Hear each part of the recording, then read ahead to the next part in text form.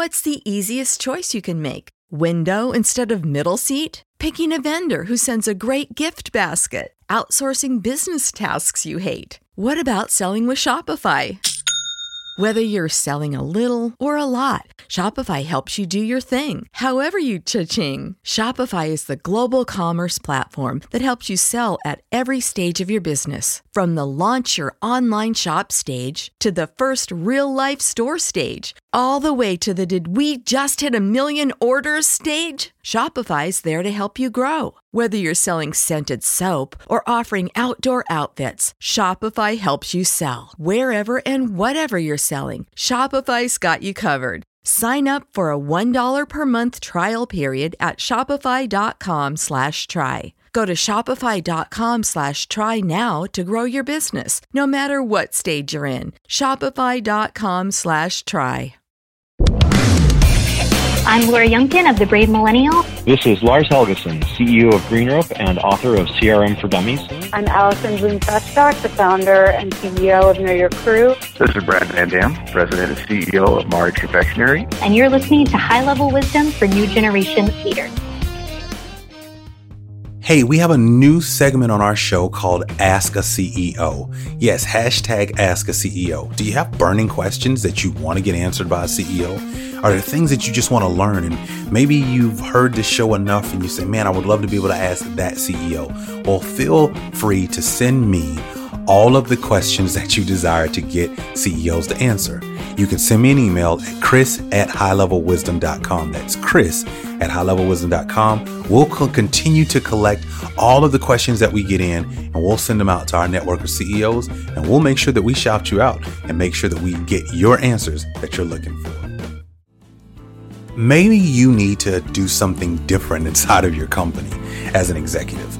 Maybe you should try to bring together your executive team with your emerging leadership and see how we can get better at communicating, how we can get better at building succession planning, and more importantly, how do we get better at building out the roadmap to better institutional knowledge being kept inside of our companies. Well, the one-day workshop for High Level Wisdom is just what you need. Feel free to send me an email, chris@highlevelwisdom.com, and we can have a free 20-minute conversation just to be able to understand your company, your needs, and how we may be able to help you. Now, let's listen to this week's episode. Hey, and welcome to part 2 of my interview with Scott Hartley. Now, who is he, you might say? Well, you should go back and listen to earlier this week on Tuesday, the first part of our interview. He is the author of The Fuzzy and the Techie, Why the Liberal Arts Will Rule the Digital World. He's not only worked at places like Google and Facebook, but he's also been a former partner of a $2 billion venture capital firm. He's been around Silicon Valley for quite some time, so he knows the ins and outs. And I thought this would be a fascinating conversation to talk about how you can actually be not of the techie world, but still be a part of the techie world. So I think this is just a fascinating conversation, and I know you will love part 2 as well. Listen to part 2 of our interview right now. Something I'm kind of thinking about as you're talking here is, you know, when you start talking about how that looks over time, you also get into, you know, where things are going. I'm very curious around the ideas of, now we're getting into our jobs are eventually, because they're some of them are more technical in nature. You've seen the reports, I'm sure, that automation is just on the helm, right? You see all these articles about, well, you know, eventually a lot of jobs are going to be automated. And that scares a lot of people, especially if you are a non-technical person, right? Because generation aside, if I don't have the technical background, I might be out of a job. And I'm concerned about, you know, my job becoming in a robots, you know, role, and not just in manufacturing, right? We're talking about a lot of things. There's a lot of AI, you know, being put into, you know, some of the most, you know, common roles, whether it's through the financial banking centers all the way down to construction. I mean, there's a lot of fear out there.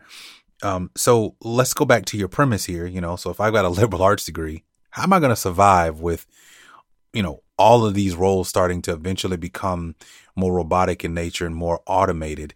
And is that a myth that a lot of jobs are eventually going to be automated, or what is your perspective?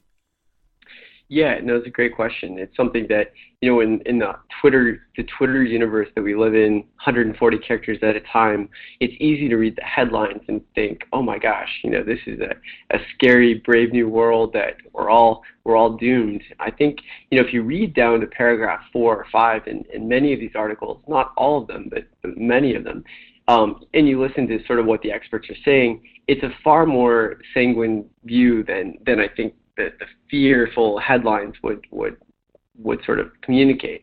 So generally, the way I would think about this, and I'm paraphrasing work from some great MIT economists, David Otter and Darren Acemoglu, they talk about sort of routine and non-routine tasks and manual and cognitive tasks.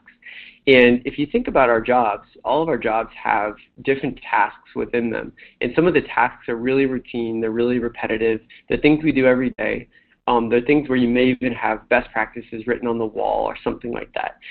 Those routine tasks are things that, because they're done over and over and over, those things can be scripted, those things can be coded, those things can be baked into what's fancily called machine learning, right?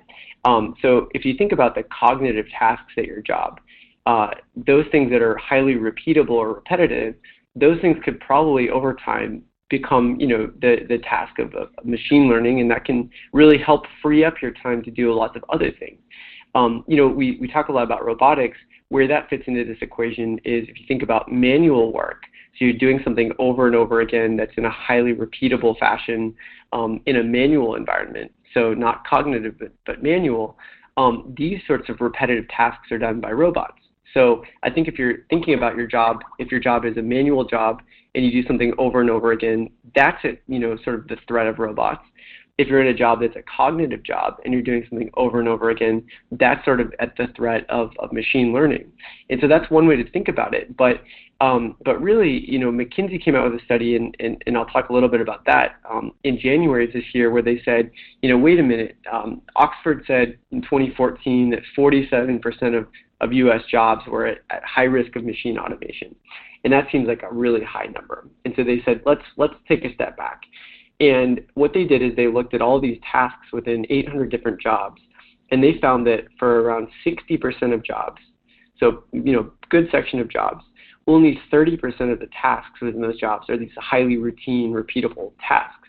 So in reality, I think when you sit in your car and you say, okay, well, self-driving cars like the Jetsons are coming, well, in reality, it's not so much that,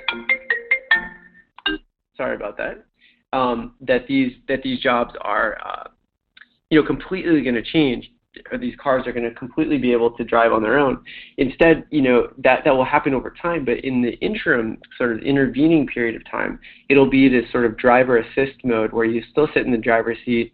Maybe you have lane guidance. Maybe if you get on the freeway going, a certain constant speed, the car can stay within the lanes.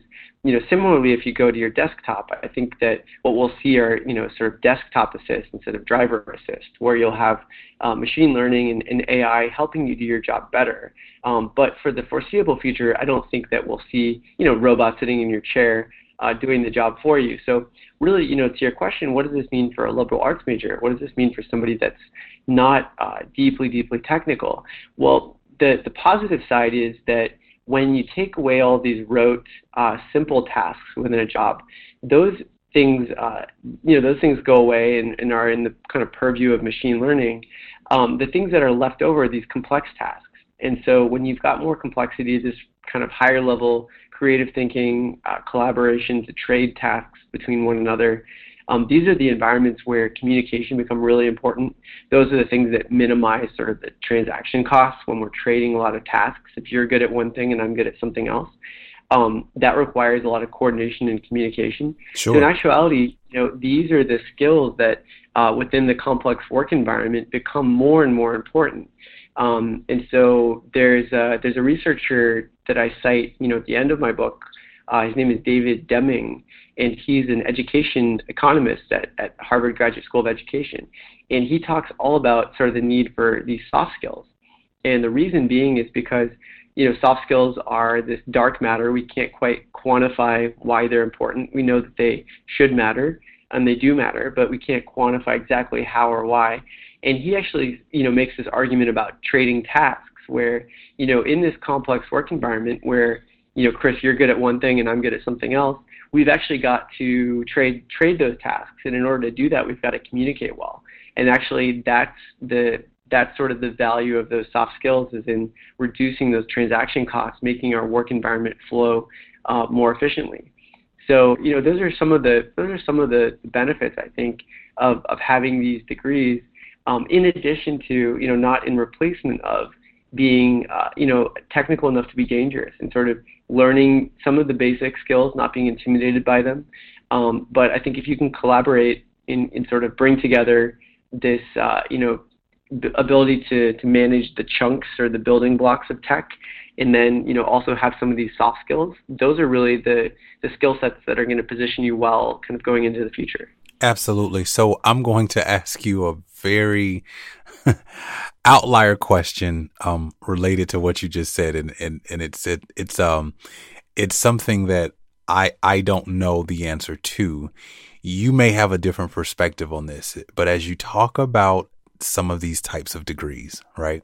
Whether it's a liberal arts degree, whether it's a techie degree, do you think that over time, the meaning of having the piece of paper has either changed or is changing based on where we are going in the world with, all of the different things to be able to be learned at this point? Because if you think about it, right, for a very long period of time in our history, we didn't have technology.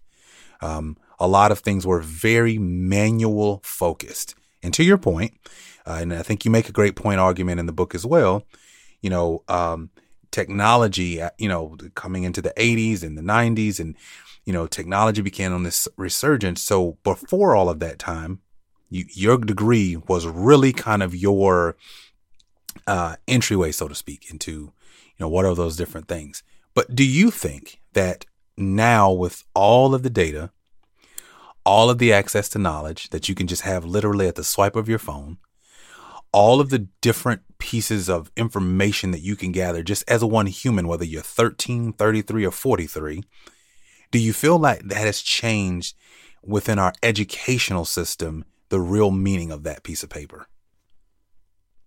Yeah, so there's a line in the book you might remember that's from the founder of General Assembly, and General Assembly is kind of an urban community college to learn the basic tech skills. And the founder of General Assembly, they've now got about 20 campuses, I want to say, around the U.S. and a few international as well. He's a sociology major, and actually his name is Matt Breimer. And, he had the same problem as Zach Sims. He wanted to become sort of technical enough to be dangerous. He saw that his degree in sociology was really great for building community, for understanding community, which is what helped him get General Assembly off the ground and build this whole really loyal following. I really attribute that to Matt's ability to kind of build community and understand these softer things. When the whole world was moving online, he was moving General Assembly offline. In my venture firm at the time, we even passed on the investment because the partners at our firm said, wait a minute, everything is Khan Academy and Coursera, the whole world is moving online. Why would this guy build physical spaces? He has real estate costs, he's in cities, that makes no sense. And in actuality, that's what people want, is that, community and that and that sort of physicality to things. And so Matt's got a great quote in the book where he says, your education should always be in beta. And that's, an engineering term for your education should always be a work in progress. And he talks about how these proxies for relevance, or, what we point to say we're relevant today or tomorrow or 10 years from now. It used to be that you could point to a degree in English from 30 years ago and say, well, I went to XYZ school and therefore I'm qualified. In reality, today, like you mentioned, we have so many ways to learn, and the environment is changing so fast that I think we've got to think about our education in beta and think about what skills, what small skills are we learning on a day-to-day basis, on a week or month basis, to really sort of stay at the forefront. And some people say, well, that's exhausting. Like I don't want to have to live in that reality. I want my slip of paper from 20 years ago to be relevant. But I think that because of the nature of the changing tools and the technology that's constantly being developed, even if you've got a slip of paper that says computer science or engineering, that by no means you have this sort of carte blanche, invitation to future relevance. It's the same across any degree. That I think it's the humility of continuing to learn, the humility of kind of embracing these new tools, just knowing sort of where they are and how to talk about them meaningfully. Today, you may not need to understand everything about blockchain or Bitcoin, but it's obviously something that's in the media, something that there's a lot of attention within financial services, for example. So it's helpful to, spend an hour reading about blockchain, trying to understand, trying to wrap your head around this new technological phenomenon. And I think that sort of willingness to continually learn is far more important than where you went to school or, what your degree title is.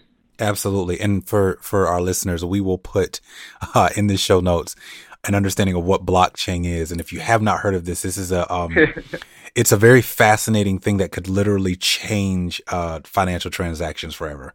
It's a very fascinating topic. I've done some research on it myself, even though I'm not Mr. Techie, but I'm always interested in what's going on in technology. And it's a very fascinating piece you've probably heard of the term cryptocurrency. So don't worry about it. We'll put it in the show notes. You'll get a chance to read all about that. Let's shift gears here for the last few minutes of our interview. I want to switch to the executive side of this conversation. What should executives, CEOs, HR directs, now that we've had all of this conversation to talk about why, your path and your career can still be relevant, despite not having all of the techie parts baked throughout your career. As an executive, what do you think that executives who've kind of, for traditionally, over time have valued highly specialized people, what do you think the biggest shift is for those executives that they have to begin to make in order to be able to find and retain that sort of talent that plays kind of in the middle between fuzzy and techie? Yeah, so I think what's interesting is companies, I think, tend to think on one side of the spectrum or the other, right? So if you're hiring a team of copywriters, you say, well, copywriters, let's find everybody who had, a creative literature background, creative writing background. If we're hiring for a product or engineering team, let's hire, only people that have these very specific technical skills.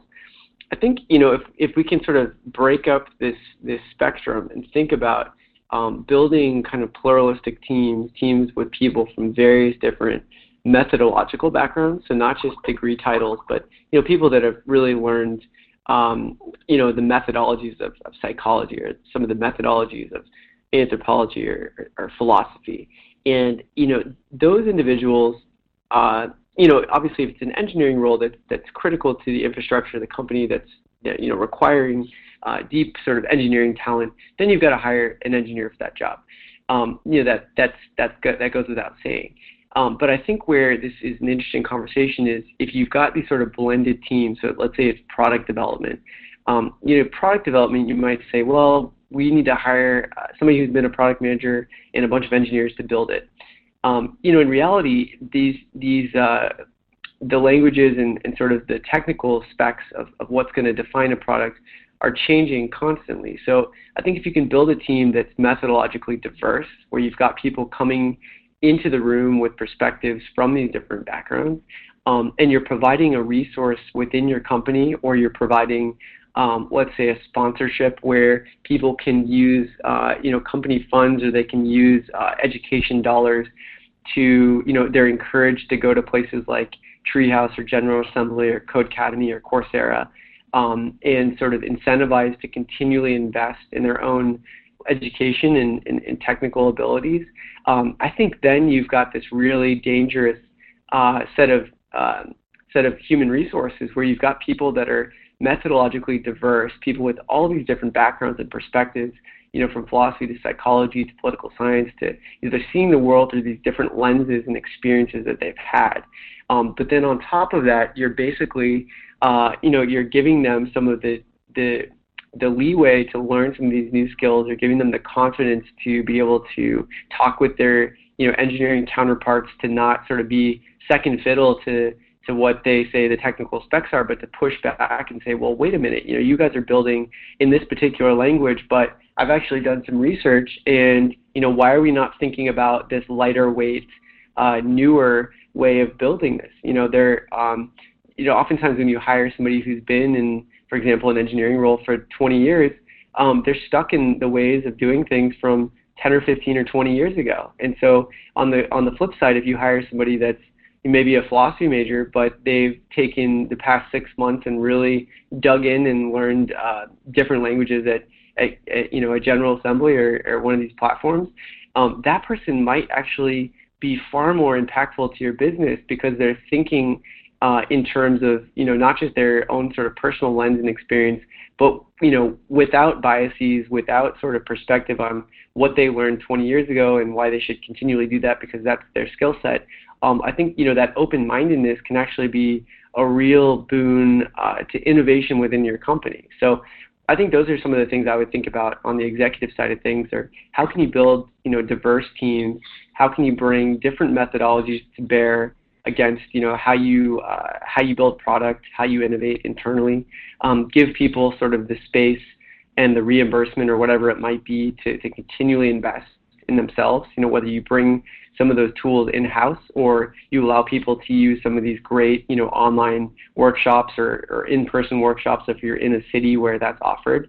But generally, every city now has 25 tech incubators and meetups at night and courses you can take in JavaScript. And, I'd be hard-pressed to find a single city in America or even in the world where there's not some sort of tech meetup. I've been in Algiers and Dakar and Cairo and all sorts of cities where there's a really, really vibrant startup scene.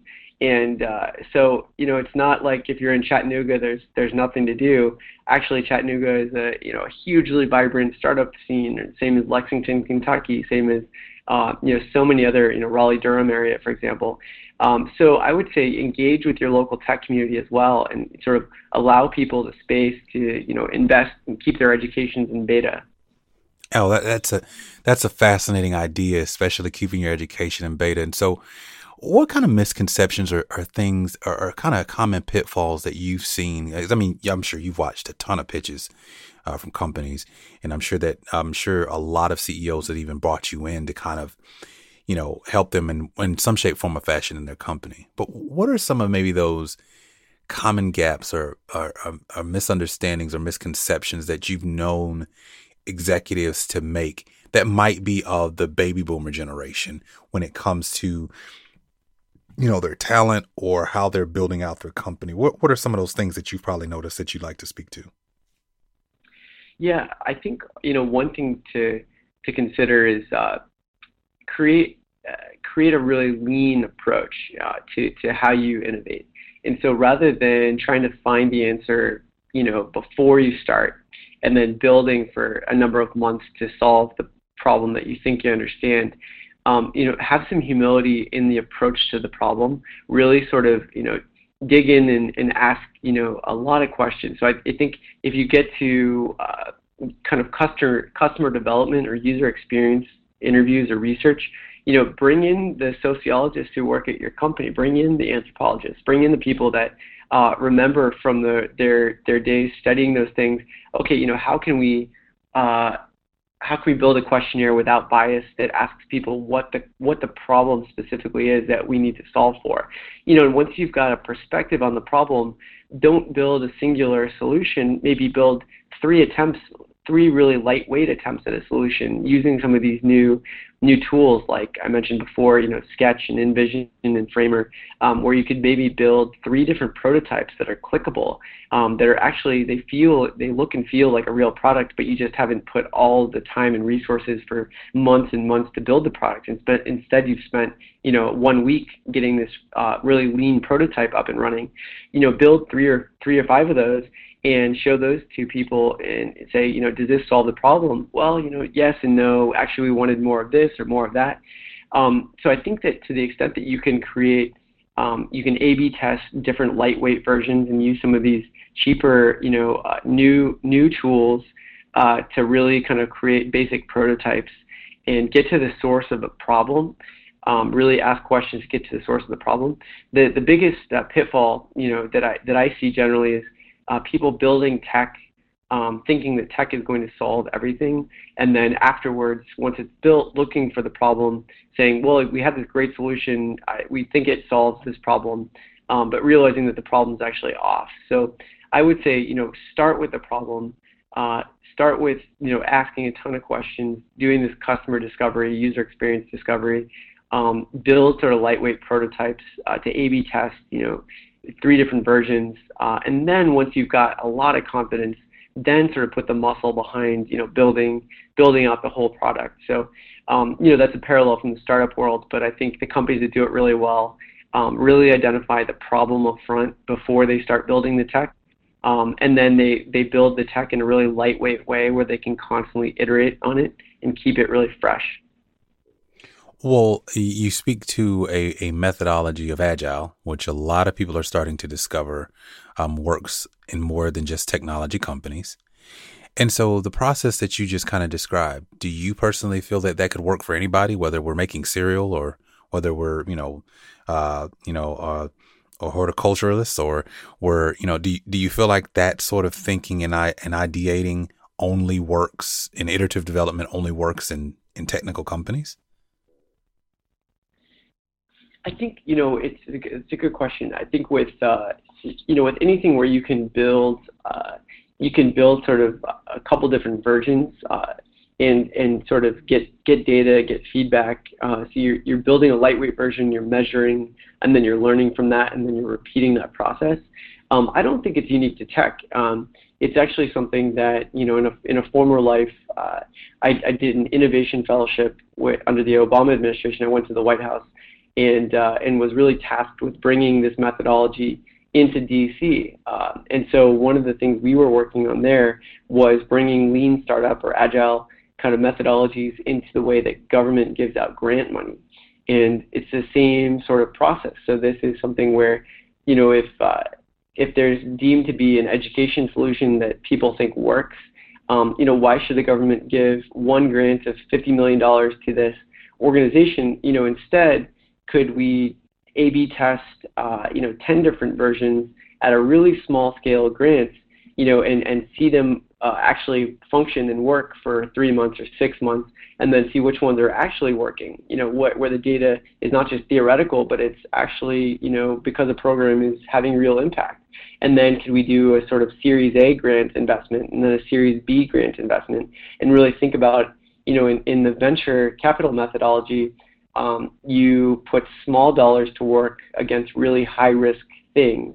And then as you de-risk the business, as the team gets stronger, as the technology gets stronger, as the market proves out a little bit more, you start, as you de-risk the business, you're able to put bigger and bigger dollars to work against the company because you've de-risked it, that the valuation is going up. And so there are ways that I think you can think about this regardless of what industry you're in, and just sort of, putting lightweight feelers out, and then when you get data back and the data appears to be proving, to the positive, then, put, larger and larger emphasis and confidence in those sort of products.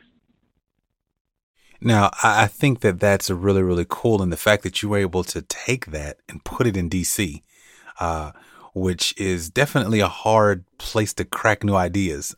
So I think you speak to something that's really, really good. But I think for our audience, whether you're leading a large, like I mentioned, a cereal company, or you're, leading a marketing company, or you're leading a technology company, having that idea of making more than one solution, I think is a fascinating idea, because we're always looking for the silver bullet, right? When we're doing companies. And so trying to find more than one and testing that, against the market, I think is a great idea. So Scott, just as we wrap up here, what kind of things do you want at the end of the day, someone who picks up this book, whether they are a school teacher to the executive, what do you want people to walk away with understanding, and what are you really trying to get across to the audience in this book? Yeah, thanks for asking that question. Really, it's sort of the confidence that you can participate in this sort of what sometimes feels like an inaccessible, elitist kind of tech world, where you say, well, I didn't really have the foresight to study computer science when I was in middle school, so I can't participate in this world. It's too bad. Really, it was kind of driven by a personal experience with my own extended family in places like Boise, Idaho, and Denver, Colorado, and they said, well, you're in Charlotte, North Carolina as well. You're in Silicon Valley, you're in technology. That's great. It seems like such an exciting place. You have beanbag chairs and free lunch and all these things. It's too bad I can't work there because I don't really have the right skills, or I didn't study electrical engineering or computer science, or I'm not technical. I can't even make my iPhone work. How could I get a job in tech? Well, I'll tell you, there are lots of people at these companies who, for better or worse, they also can't make their iPhone work. And so, it's really to kind of myth bust the idea that just because you have a certain background, you're from a certain geography, because you have a certain degree title, that you can't participate in this, quote unquote, technology world. Really, everything at this point has been touched by technology. I think it's, it behooves all of us to kind of become familiar with and not intimidated by data, not intimidated by some of these new tools. And I think there's so many different ways to kind of watch YouTube videos, at first. And when you get confident with that, then, go to Codecademy or go to one of these online platforms and go through the basic, first few lectures. There's another company or another platform that, we should include in the podcast materials. It's called bento.io, BENTO. And it's just a great curated list of all the online lectures for every different language you can possibly think of, that was curated by a kid from NYU who studied, I think, political theory, who just really loved to code and wanted to learn on his own. He created this whole list of every resource you can possibly imagine, from video lectures to tutorials online. Nearly everything is free. And if you wanted to go through, hundreds of hours of DIY, teach yourself, there it is right there. It's 1 through 100. Here's what to do. Wow. And so, all things are very accessible. And so, I think it's the takeaway that I want people to have is that the skills that you have, the passions that you have, are very relevant even today. They're things that are not going away with robots and automation. If anything, those are the skills that actually become stronger. And if you can, not be intimidated by technology, and you can embrace it enough to, be conversant and know where the building blocks are, you can really get, a job in any of these companies, any of these industries. The opportunities in drones and self-driving cars and blockchain. These are concepts that seem kind of highfalutin and tough to grasp, but really these are new technologies that are being applied to old school industries like trucking, like mining, like finance, like all these. So if you understand anything from any of these traditional industries, and you can become conversant enough to be dangerous in one of these new technologies, that's a really winning combination where. I could tell stories all day, but there's a guy that I don't feature in the book. He actually got cut out of the book by my editor, but he's in my Dropbox folder, and I've got a great story about him. But he's a political science major from London School of Economics, a Pakistani-American guy from Texas, whose grandfather was a trucker, and he really understood trucking. And he also saw the coming wave of Internet of Things, IoT devices, and how sensors had become so cheap. And he basically built a company around a sensor device that goes on the trucking engine that tells you when a truck is loaded or unloaded based on the RPMs of the truck, tells you where the truck is based on GPS. And he's built out this huge fleet management company, which is doing incredibly well, and kind of skated right into some regulation that Washington imposed on the trucking world. And so you think, well, here's a guy who studied political science, who understood trucking, who sort of understood Internet of Things, And he was able to build what's now probably $100 million company because he understood these three different worlds and was able to kind of lightly piece them together. And so, if you're coming from any of these backgrounds, any of these industries, think about how you can apply technology to your industry that you understand, because there's a big, big opportunity, and those are exactly the companies that venture capitalists are looking for. Interesting. So, final question, what's next for Scott? So the book has been a lot of fun, and in the process right now of kind of sharing the message and the stories in the U.S. And what's exciting is the book, for anyone out there that has a foreign language propensity, the book is going to come out in Japanese and Korean and Chinese, I believe Portuguese, and a couple others sometime in this year or next year. So that's sort of what's on my plate for the time being, and still kind of working with various startups and in an advising capacity. And so, I'd encourage anyone that listens to the program and enjoys it, wants to kind of help me share this message or kind of give back in this community. Please feel free to get in touch. I'd love to meet any of you. Absolutely. Well, Scott, this has been a fascinating discussion. And I think one of the things that I personally take away from this conversation, and that I know should be very important to our audience, is knowing that at the end of the day, having a breadth of knowledge is just as advantageous as being highly specialized in one area. And I think that through the examples, the research that you've provided in your book, and even just helping people be a little bit more comfortable about their career path not being such a straight and narrow path. But it's okay to zig and zag, because that information is actually preparing you to be potentially, a leader in your field. So, Scott, thank you so much for your time today. Thank you very much, Chris. Well, I have to say that this week is another great episode, another great interview, another great week on High Level Wisdom for New Generation Leaders. I know you got a lot out of this interview, so feel free to write it down, replay it, and I want you to do me a couple of favors here. One, I want to hear from you. If you're an audience member and you're listening and you're loving what we are doing and you love the conversation this week, send me an email, chris@highlevelwisdom.com. If you're into social media, you can find us at the handle @HighLevelWisdom on Facebook, Instagram, and Twitter. Or you can share this information and share this episode you're listening to right now on LinkedIn. Let's talk about it. Let's start a conversation. I want to hear the parts that really stuck out to you. What are you learning about being from a different part of industry and wanting to play inside of the tech world? This book is fascinating. I highly suggest that you grab you a copy. Thank you guys so much for listening, and I look forward to hearing you and sharing with you more interviews that we're conducting next week. Thank you so much. Whatever you choose to do, make sure you do it at a high level. Talk to you soon.